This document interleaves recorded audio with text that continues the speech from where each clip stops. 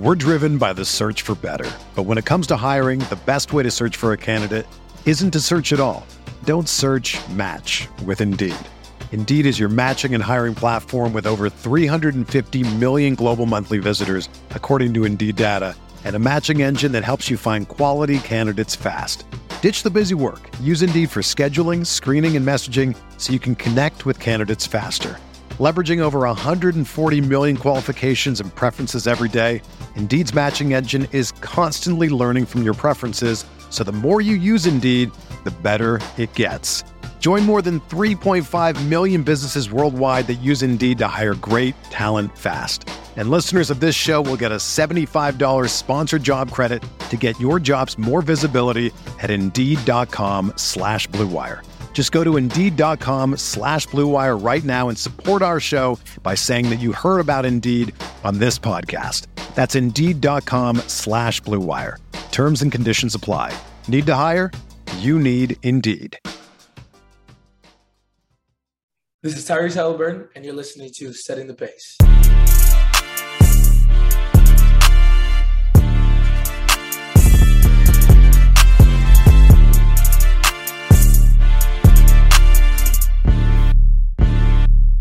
Look, setting the pace with Alex and Fauci. Alex and Fauci, Alex and Alex. If I put our jacks in the paint, how you gonna stop me? How you gonna stop me? We can go head to head. Call out your top three. Call out your top three. Look at the switch from Buddy Hill. Now that boy got three. We got Halliburton running point. This is the Benedict for the shot. If anybody gon' come in the post, then we got Miles Turner for the block. Setting the pace, going to the top. Setting the pace, going to the top. This is your number one podcast. Sweeping every team. We gon' need a mop. Smooth. What is going on, Pacer Nation? Welcome back to another episode here of Setting the Pace, and happy end of July to you. We're almost there to August. I know that training camp for football's, currently going on. Jonathan Taylor's requested a trade. Jim Irsay is going to the media.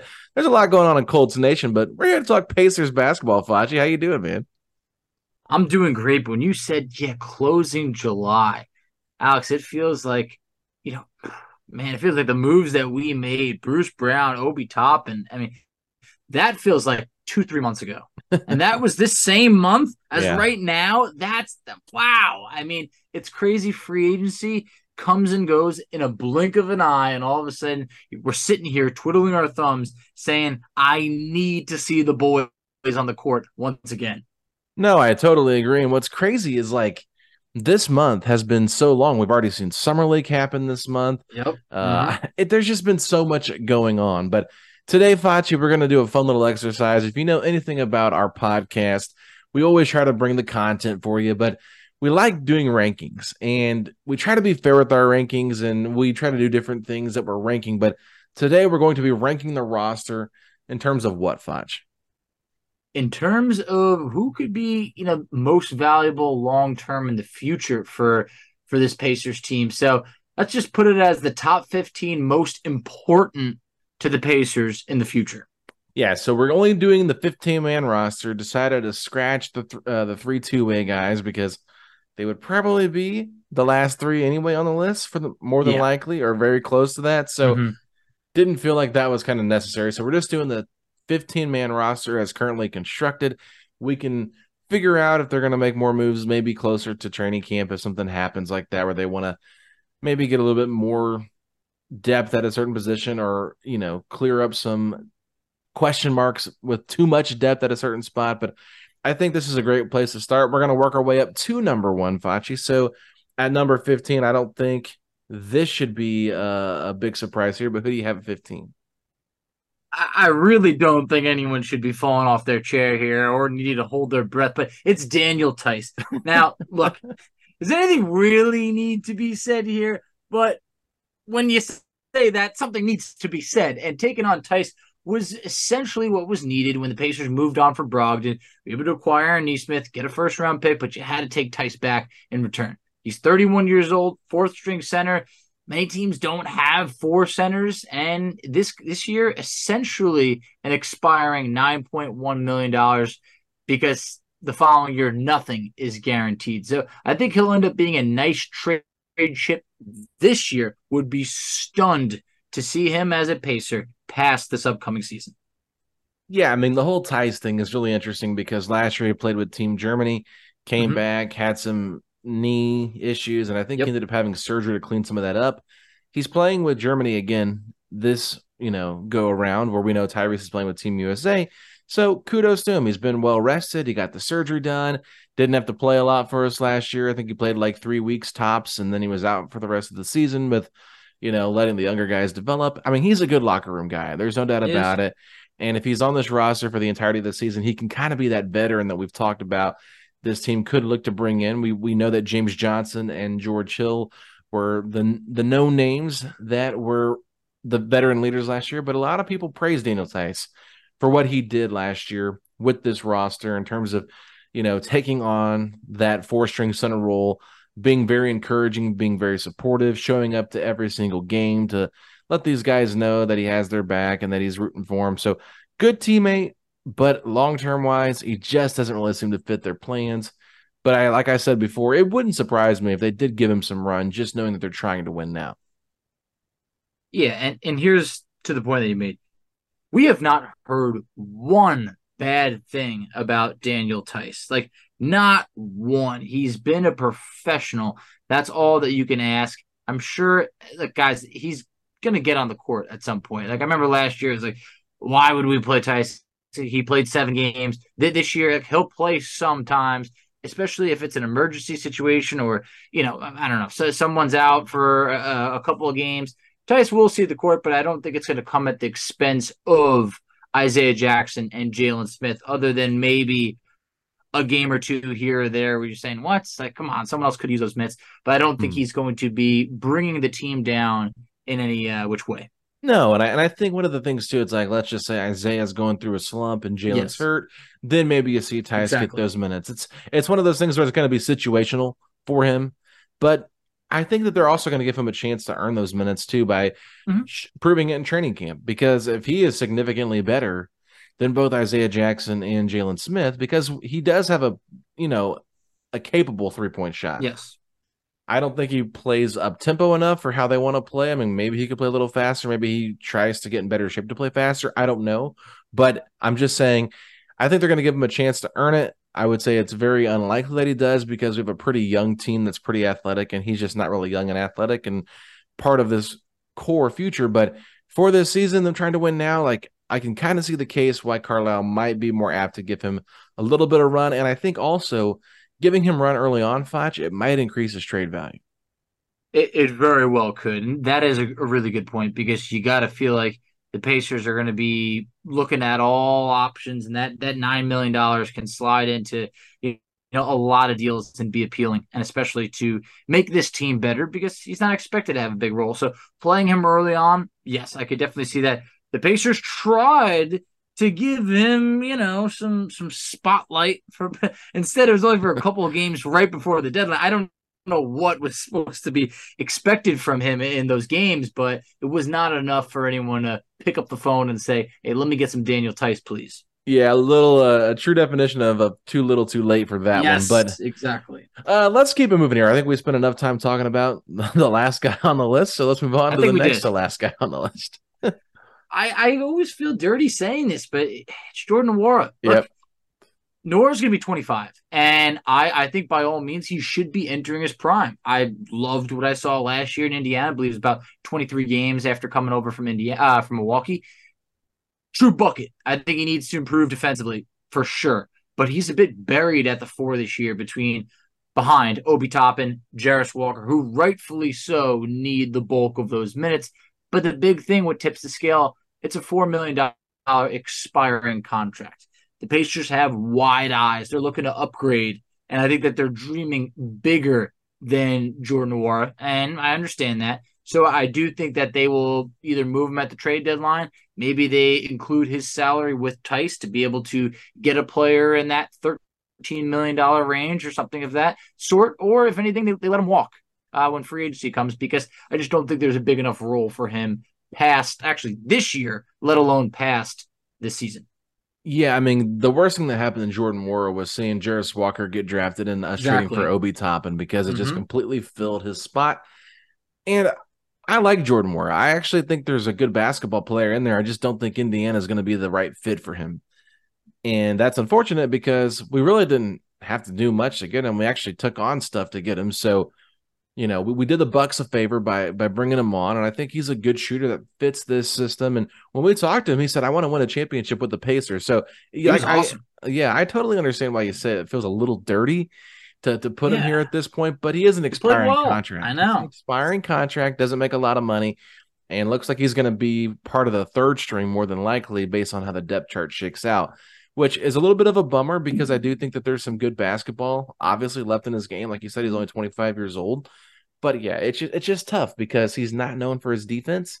If he can really improve on that end, then I think there's maybe a good chance he does play a little bit more because he is such a good three-point shooter. But yeah, I think overall Jordan Moore is just a guy that's, someone they're interested in, good depth, but at the same time, not someone they're going to totally invest in long-term. Completely agree. I mean, the teams that are rebuilding right now, I think that he would be perfect for them. But I think the Pacers right now, they're looking to be far more competitive, and they're not going to have the same amount of minutes for him that he had after the deadline, where it was like, hey, free reign. Look, this guy's getting a big role, and now it's hard to find a role for him. So that's where we're both in agreement there. Maybe things change here at 13. I think they do. If they don't, I'll be a little surprised because my 13, I'm going to have to explain it a little bit more in depth when I get there, but I'm just curious who you have. I got TJ McConnell. Oh, now, okay. We're a little bit off here. I went back and forth between if McConnell was going to be 13 or if he was going to be 12. I got him at 13 because here's the thing. When we're talking about, to the Pacers' future, McConnell's actually the oldest player on this roster at 31 years old. He's been awesome for us. He really has, especially when you factor in what he was supposed to be back in 2019. But the team's changed solidly since we re-upped him in 2021. This is now Tyrese Halliburton's team. And then there's Andrew Nembhard, who's absolutely fantastic and needs all the playing time that he can get. McConnell's been the ultimate teammate, but he has just 2 years remaining on his contract. And let's be honest, that second year with just a partial guarantee is an even more appealing trade chip if McConnell isn't dealt this season. So it's going to be hard to find him a solidified nightly role, and he's far too good to just not be playing at all. Pacers over the last few years kind of have a little bit of a history of doing right by their players, and McConnell could very well be next on that list. Yeah, so I've got McConnell just one spot higher at 12. Okay. So all right. I'll talk about him there in a second. I told you 13, I'm going to have to explain. So It sounds a little bit crazy to say in terms of like what they mean to the team long term, but I've got Ben Sheppard here at 13, Facci. Which seems incredible. Low. It does seem pretty low for a guy that was drafted 26 overall in this draft. But look at the Pacers draft record and when they've not drafted in the top 10. How many of these guys have stuck around or even got into the rotation when they got here? TJ Leaf? No. Aaron Holiday? No. Goga Bitadze? No. Chris Duarte got traded. Isaiah Jackson still struggling to find minutes. So to me, it's like, okay, Ben Sheppard is playing at a position where the Pacers are loaded right now. He's 26 overall pick. I think that there's a good basketball player in there. I'm not saying anything negative about him. It's way too early to kind of, figure out who he's going to be. But I think right now it's to the point where there's so much unknown that I feel like if this team's trying to win now, he might be an end of the bench kind of guy that doesn't really play. But I think what we saw in Summer League, like you can see like good things about his game, but nothing that really stood off the page that was like, this is a guy that's going to be part of our rotation moving forward. Yeah, he was an easy Duarte replacement, but at the same time, they still went out and got Bruce Brown. You still think Benedict Mathurin, obviously Benedict Mathurin, Buddy Hield's going to have more of a bigger role than him, at least this season. I just feel like Sheppard, he's like 2 or 3 years away, and in 2 or 3 years, they could draft his replacement already. So I'm just kind of projecting based on what we've seen with previous picks around this range at 26, especially at this position. Don't think he does anything exceptionally well. He shot the ball lights out at Belmont, but come on now. So I'm not low on Sheppard as a prospect. I just think that long-term thinking, he's kind of in a tier that I think is like the next 4 to 5 guys here, Foch. And that's why I put him just a little bit lower, because a lot of times you don't see players in that range usually get the opportunity and really pan out. Whew, man, you got him so low. I think he's underneath my shoe right now on this list. But look, I'll get to him later. Here's the thing: he's not ready yet. And I know you said 2 to 3 years. It's at least not this year. I don't think that we're going to see much of Ben Shepherd. And here's the thing: you talk about maybe draft the replacement. If they bring back Buddy Hield, it's probably over for Ben Shepherd. That's what I'm saying. Or they bring Bruce Brown back. Yeah, like ever reaching his potential in Indiana. So there are most definitely question marks about him of what he will be or not. And yeah, Alex, a lot of those guys that you mentioned, those are picks in the teens, top 20 picks. So we're talking about even lower in terms of like what he really could be, coupled in with his potential. So this is like the Solomon Hill, Miles Plumlee range. Miles Plumlee is yes. That was the first thing that came to mind when I started thinking like, okay, who's a guy that we picked in the 20s that like never really got a shot to like showcase it? And it was Plumlee. He ended up being moved after I think the first year to Phoenix, the Joe Green trade. But like Solomon Hill at least like had a couple of years. Like I don't know, maybe we'll see about Ben Shepherd. But yeah, I think that's a good comparison. You also have to realize like Solomon Hill was on a team that desperately needed players at his position. Yes. And Ben Shepherd's at a position that's very loaded right now with so many guys that can play there. So it's like it's not really a knock on him. It's just the way the roster is currently built. And the reason they moved off of Duarte was to create the cap space, or not the cap space, the roster space to go out and trade for Obi Toppin. But they just realized like he's too good to not play. So at least we can bring in this guy here at 26 and kind of be more of a project. So that's why I have him there. And I'm sure there's a lot of people that disagree with that, but it was just hard for me to find like a spot where I can see him being more valuable to this team based on what we need moving forward. So that's why I have him there. But since I kind of already spoiled my number 12, I'll just say it again. TJ McConnell. You had him at 13. I had him at 12. It's a tough spot to put him in because, he's a really good player. He's not the 12th worst player on this team. So that's one of those hard positions to put him at. But based on what they have point guard depth-wise with Tyrese Halliburton and Andrew Nembhard, it does feel like he's a little bit expendable. So that's why I have him a little bit lower. And like you said, his money could be coming off the books next year with that partial guarantee. So it just makes a lot of sense why the Pacers, why they do value him and they have a great relationship with him, would be willing to find a home for him where he can get those minutes. We've talked about that the last couple of podcasts because we've asked different people about McConnell and his role. So I don't need to elaborate too much on this point, but I will just say this. Really like TJ McConnell, the person. I think he's a good player. I think that he is an impactful player when he's in the game, but he does have limitations to his game. And at this point, with the way Andrew Nembhard has developed in just 1 year, and with Tyrese Halliburton being hopefully a multi-time All-Star, you just feel like the writing is on the wall here for TJ McConnell.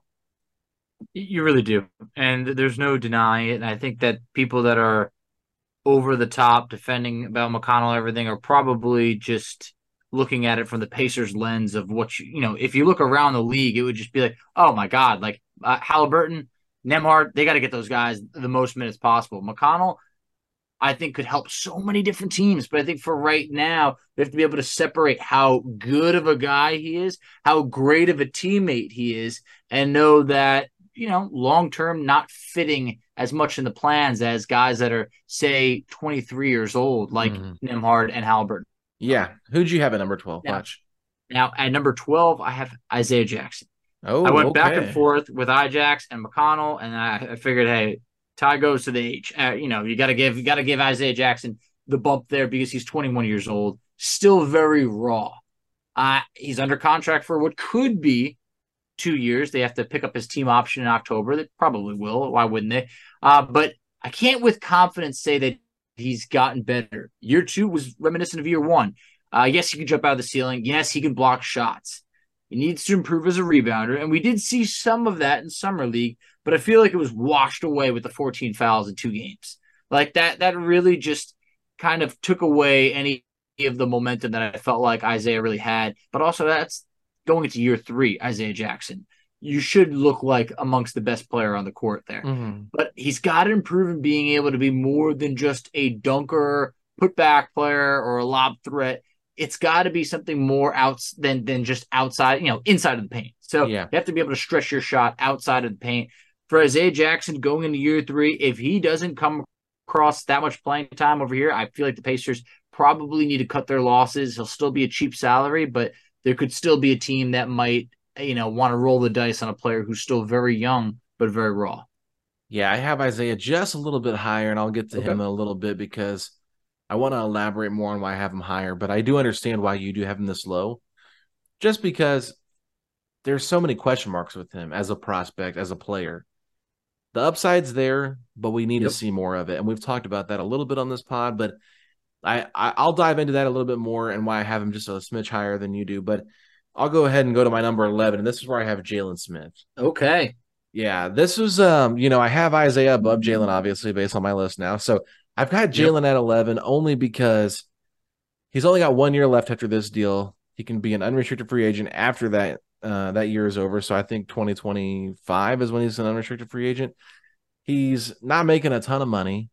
He got benched last year after being the starter. Actually got completely taken out of the rotation for a handful of games. And he's just been a very inconsistent player his entire career. So while I do like a lot of the things that he brings to the table, and I do think that he's the better fit backup-wise for Miles Turner because of the ability to, stretch the floor by shooting threes, and I just think he has a higher basketball IQ than Isaiah Jackson. I just think that the Pacers aren't as invested in him because of the contract situation they currently have with him compared to Isaiah, who's got that restricted free agency, the team control for the next couple of years. So that's where I'm at with that. I think that you could probably say the upside is higher with Isaiah Jackson too than Jalen Smith overall as a player, but they have to reach that potential to even be talking about that. So they're very close to me. I like Jalen Smith right now better than Isaiah Jackson as a player, but in terms of long-term thinking, I think that based on everything we know about how they feel about Isaiah Jackson and Jalen Smith, that they're probably just a smidge higher on Isaiah Jackson, in my opinion. So that's why I have Jalen at 11, but it's a very tough spot to be in here if you're looking at this team and trying to figure out which guy to build around for your backup center. Yeah, I mean, I think every front office wants to be able to justify, their pick. And they on draft night, they made the trade and then selected Isaiah Jackson. So clearly the front office, big believers while they traded for Jalen Smith. But next on my list, I have Jalen Smith. So I'll talk about him right now. He's still 23 years old. And that sometimes is a little bit, I feel like we forget that. Is he's still really young. And I believe in him as at least a backup role player. Despite being the 10th overall pick in 2020, he very much may have never even been starting power forward worthy. I think he's a backup center in this league. He has some flaws to his game, but he's actually a good rebounder. Mm-hmm. Per 36 minutes, he was actually the best rebounder on the Pacers. Yeah, not going to give him 36 minutes, so sometimes you could toss that stat out the window, but I feel like this is someone who once upon a time could shoot threes. Was that just a mirage? I don't know. I don't know if we'll ever see it again. 37%, 2 seasons ago with the Pacers. That would be amazing to even see 35% or anything of that sort. So he's under contract for this upcoming season, then has a player option for 2024-2025 season. Okay. I don't know. I mean, here's the thing. Do we see a scenario where Jalen Smith could hit free agency and make above $5.4 million? Probably not. But maybe depends on the year he has. Yeah, but that's what I'm saying. So if he's so out of the rotation, maybe he bets on himself and is just like, you know what, I want to go somewhere I can play. Or if he wins the backup center job and plays well, maybe he's like, you know what, I can opt out. There's Miles Turner will only have 1 more year under contract there. Maybe the Pacers want to re-sign him. I don't know. This year is so pivotal for Jalen Smith, but like I said, he is just 23 years old, and I feel like this is going to be at least a bit of a revenge year because things went real south for him to the point where he went from starter to not even playing to the point where it's like he looks to be in really good shape. I hope he comes in with a chip on his shoulder. And the one thing I got to say is, like, when he was benched, we didn't hear anything about it. He just kept working hard, and I appreciate that. Yeah, he's a quiet guy for sure. So just to recap before we take a quick break, I want to recap our bottom 5 here. Yep. We both had Daniel Theis at 15 and both had Jordan Nwora at 14. I had Ben Sheppard at 13. You had TJ McConnell at 13. Mm-hmm. Number 12, I had TJ McConnell. You had Isaiah Jackson. Yes. And then we both had Jalen Smith at number 11, correct? Yes. Mm-hmm. All right, let's go ahead and take a quick break, and then we'll get to our top 10 right after this. Setting the pace, going to the top. Setting the pace, going to the top. This is your number one podcast. Sweeping every team. We gon' need